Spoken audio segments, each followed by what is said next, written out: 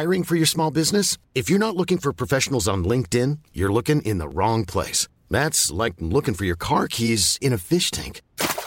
LinkedIn helps you hire professionals you can't find anywhere else, even those who aren't actively searching for a new job but might be open to the perfect role. In a given month, over 70% of LinkedIn users don't even visit other leading job sites. So start looking in the right place. With LinkedIn, you can hire professionals like a professional. Post your free job on linkedin.com/people today.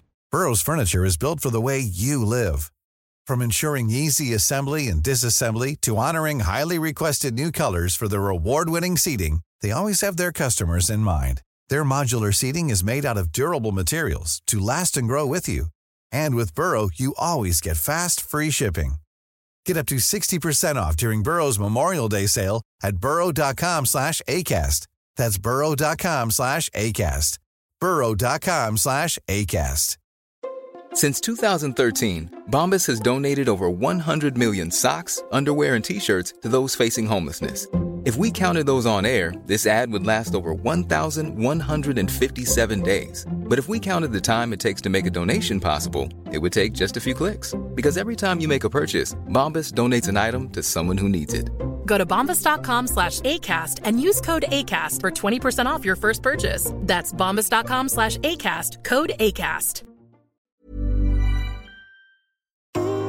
Välkommen till Monday Mantra-podden med mig Josefin Dahlberg. Under våren kommer vi starta igång varje vecka med ett nytt mantra, ett nytt mindset för att fördjupa och utveckla vårt mående. Så att vi kan påverka och rikta vår dag, vecka och vårt liv i rätt riktning. Jag kommer dela med mig av tankesätt, övningar, metoder som har hjälpt mig att förändra mitt liv, skapa mitt välmående och har fått mig att uppfylla mina drömmar. Och det är precis det den här säsongen av Monday Mantra kommer handla om. Om du vill ha mer inspiration av mig, följ mig på Instagram, där heter jag josefindalberg.se, eller gå någon av mina onlinekurser. Jag har kurser inom self-love, yoga, meditation, morgonritualer och hur du skapar ditt drömliv. Och du hittar alla kurser på josefindalberg.se. För dig som vill tuna in med dig själv och jobba med ditt välmående på djupet vill jag tipsa om min senaste bok som heter Soulwork. Och så hoppas jag såklart att vi hörs här i podden under våren. Men nu tycker jag vi kör igång veckans Monday Mantra.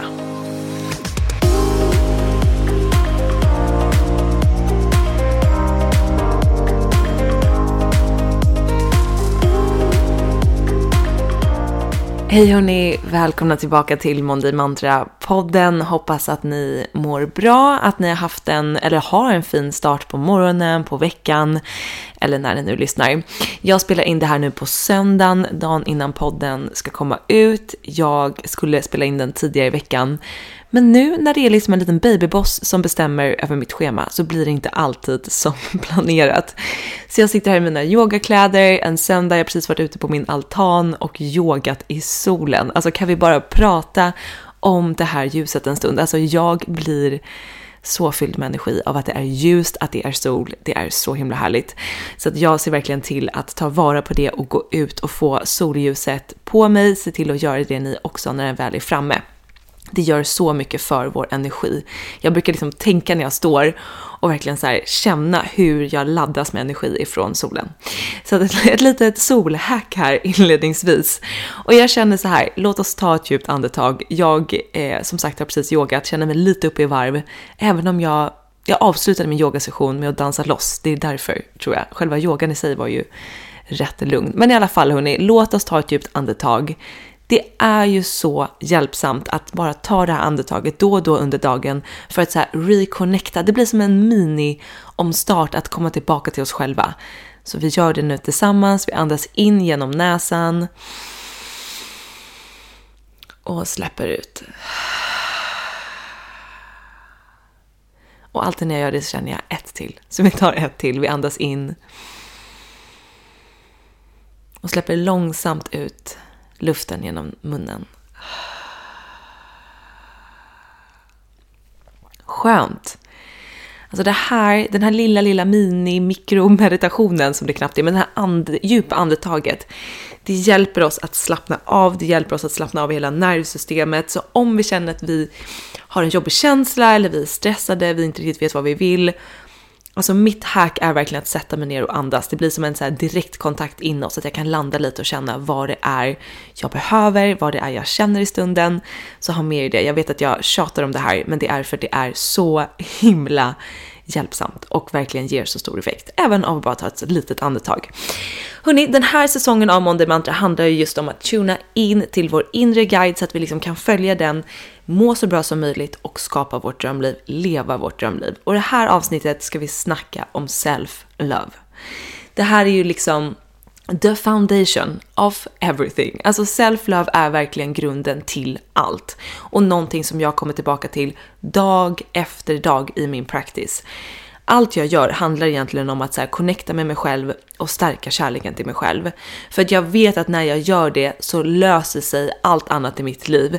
Det är liksom min grund. Om jag verkligen matar den, helst dagligen, helst flera gånger om dagen, så stärker det mig på alla plan i livet. Och det är precis det vi ska prata om idag. Och jag tänkte ge er ett nytt tankesätt som ni kan ha med er för att göra det lite enklare.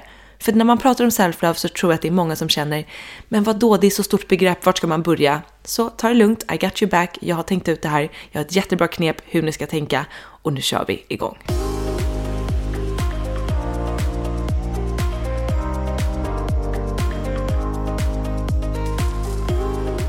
Jag får så mycket frågor om just det här med self-love och som sagt att många känner att det är ganska vagt. Vad är det egentligen det betyder? Vad ska jag göra? Hur stärker jag kärleken till mig själv? Och jag hoppas att det här tankesättet kommer hjälpa er att göra det lite mer konkret och tydligt så att man på en daglig basis kan känna lite, vad har jag gjort för att stärka kärleken till mig själv? Och det handlar då om att se ditt inre som en inre trädgård.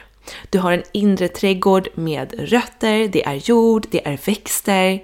Och den här inre trädgården matas med allt du äter, alla dina tankar, hur du pratar med dig själv, men också vilka relationer har du runt omkring dig, hur är miljön runt omkring dig. Alla intryck av något slag matar den här inre trädgården.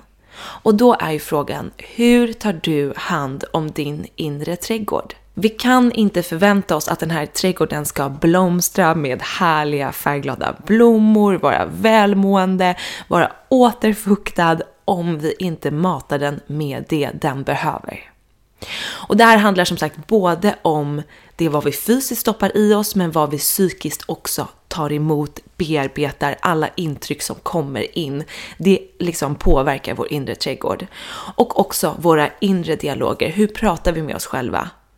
Vi kan liksom inte förvänta oss som sagt att den ska blomstra om vi inte vattnar den.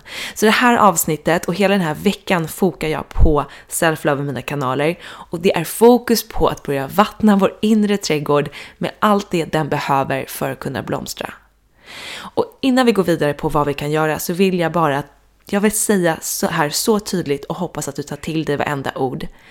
Att du som lyssnar nu förtjänar att ha den vackraste trädgården du någonsin kan föreställa dig inom dig själv. Du förtjänar att ha varenda jäkla favoritblomma i varenda favoritfärg. Du förtjänar att det liksom är fjärilar som bara flyger runt där inne, solstrålar som liksom träffar blommorna. Det är en härlig liksom doft. Du förtjänar att ha en inre trädgård som blomstrar. Och det här gäller oss alla. Och det spelar ingen roll vad vi har gjort i det förflutna, om vi tycker att vi känner oss dåliga på vissa sätt. Det spelar ingen roll. Det finns ingenting som du kan göra som kan förstöra att du förtjänar att ha den här inre trädgården. Utan vi alla förtjänar det. Punkt slut. Och det är en väldigt viktig grej att förstå. För att annars kan vi försöka trycka in positiva, hälsosamma vanor i vår vardag. Men det kommer inte ge den där djupa effekten ner i rötterna om vi inte faktiskt förstår att vi förtjänar det här.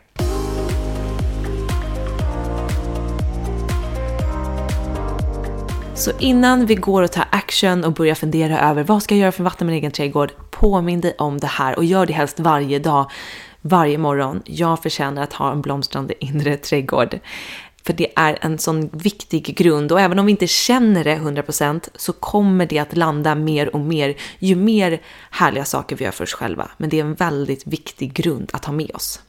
Så jag hoppas att det här tankesättet gör det lite lättare för er, för det har det verkligen gjort för mig. För jag håller helt med om jag kan tycka att det är ganska vagt. Self-love, vad är det, vad gör jag? Men att så här, okej, jag har en inre trädgård, den sköter inte sig själv. Om jag inte tar hand om den så kommer saker börja vissna, ruttna, det kommer skava, vad det nu än är. Om jag tar hand om den så kommer den börja återhämta sig och blomstra. Och det viktiga här är att också komma ihåg att vi alla är unika och behöver olika saker. Och jag pratar ju utifrån det jag behöver för att också ge er inspiration.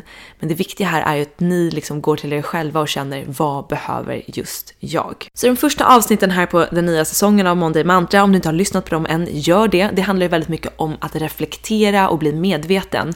Och i det här avsnittet så gör vi också det. Det är alltid grunden att bli medveten när vi ska jobba med någon ny grej inom oss själva, är att liksom, okej, jag reflekterar för att bli medveten om vad gör jag idag. Och en jätteviktig del av det reflektionsarbetet är att vi inte då blir arga på oss själva. Om man nu känner att så här, shit, jag har inte tagit hand om min inre trädgård överhuvudtaget. Bli då inte arg på dig själv för att du inte har gjort det, utan ge dig själv kärlek för att du sätter dig ner och reflekterar, noterar det här och ger dig kärlek i form av att wow, med den här kunskapen att jag nu blir mer medveten om hur jag tagit hand om mig själv, kan jag också då faktiskt förändra det och börja ta bättre hand om mig själv. Det är en positiv sak. Så det är också jätteviktigt när vi gör det här reflektionsjobbet, som sagt, att inte då trycka ner oss eller känna att vi har varit dåliga. Utan vi har inte vetat bättre, vi har inte haft den insikten tidigare, men nu har den kommit, den är här för att hjälpa dig att må bättre och det är fantastiskt. Så i steg 2 är ju då att ta action. När vi har reflekterat, då är det dags att ta action på hur kan jag börja vattna min inre trädgård med det som den behöver. Ni som följer mig på Instagram vet ju att jag pluggar nu till holistisk coach. Jag tycker att det är så himla kul. Så att jag har ju tidigare varit väldigt fokuserad på det mer inre och spirituella, medan jag nu också är väldigt fokuserad på hur jag matar mig rent fysiskt. Jag har tidigare haft jättemycket problem med min mage och det har lett mig in på den här resan, och det är en sån ögonöppnare att börja också reflektera över vad äter jag, hur påverkar det mig, både min energi, hur jag känner mig i kroppen, min sömn, mitt humör, you fucking name it, vill jag bara säga. Och här handlar det verkligen om att också reflektera utifrån sig själv, inte hoppa på någon slags diet som man ska följa forever, utan göra ett grundläggande jobb där du funderar och du känner in maten du äter, det du äter, hur påverkar det dig? För det här påverkar oss så mycket mer än vad vi tror.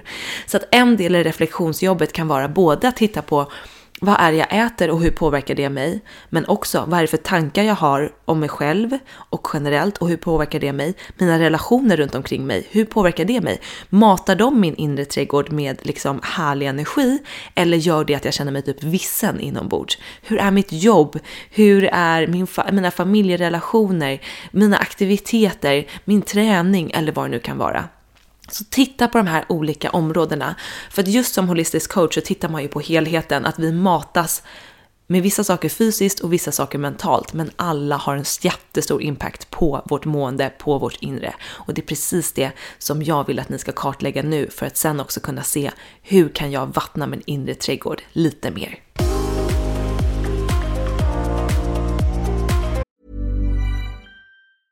A lot can happen in 3 years, like a chatbot may be your new best friend. But what won't change? Needing health insurance. United Healthcare Tri-Term Medical Plans, underwritten by Golden Rule Insurance Company, offer flexible, budget-friendly coverage that lasts nearly 3 years in some states. Learn more at uh1.com. Mom deserves the best, and there's no better place to shop for Mother's Day than Whole Foods Market. They're your destination for unbeatable savings, from premium gifts to show-stopping flowers and irresistible desserts. Start by saving 33% with Prime on all body care and candles. Then get a 15-stem bunch of tulips for just $9.99 each with Prime. Round out Mom's menu with festive rosé, irresistible berry chantilly cake, and more special treats. Come celebrate Mother's Day at Whole Foods Market. Planning for your next trip?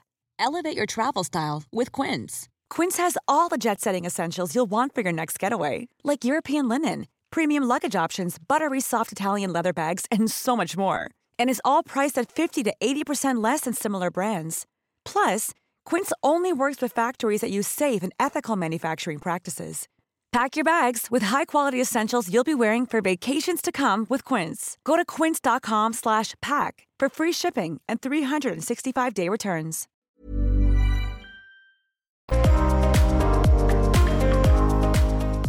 Är du hård mot dig själv eller har många självkritiska tankar? Längtar du efter att få känna kärlek till dig själv och känna dig trygg i dig själv? Då är min self-love-kurs för dig. Self-love är inget du behöver lära dig. Vi alla föds med att älska oss själva. Men under livet så kan vi tappa bort den här kärleken till oss själva.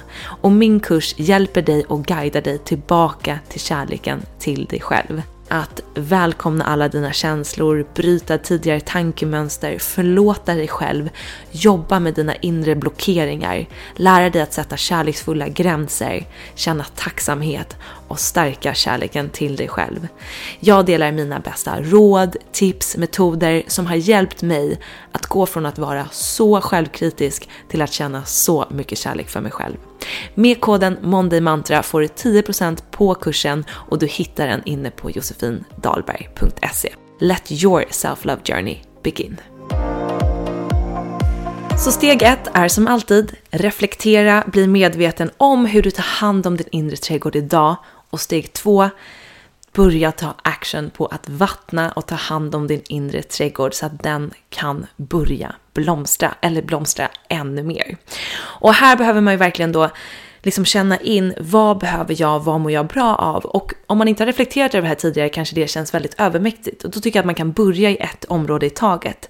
Då kanske du kan börja med dina tankar och känna, hur tänker jag kring mig själv? Och där börja aktivt att sätta in ett mantra varje dag om att jag vill vattna min inre trädgård eller jag tar hand om mig själv på ett kärleksfullt sätt. Något mantra som är väldigt self-love förknippat. Jag ska försöka dela lite härliga self-love mantran på min Instagram den här veckan, så att håll utkik där. Sen kanske gå över till en annan del. Vad äter jag? Hur tar jag hand om mig själv och vattnar min inre trädgård genom det jag stoppar i munnen? Börja reflektera. Den här grejen som du bara har ätit jämt. Ger den dig energi eller gör den inte det? Kan du addera någonting som ger dig energi? Börja liksom vara nyfiken och ha i åtanke att alla de här grejerna vi gör vi med kärlek för att ta hand om oss själva bättre, inget annat. Så att titta på ett område i taget, bli medveten om hur du gör i dagsläget och bara försök, hur kan jag liksom skruva upp liksom love-volymen på det här området och ge mig själv lite mer kärlek.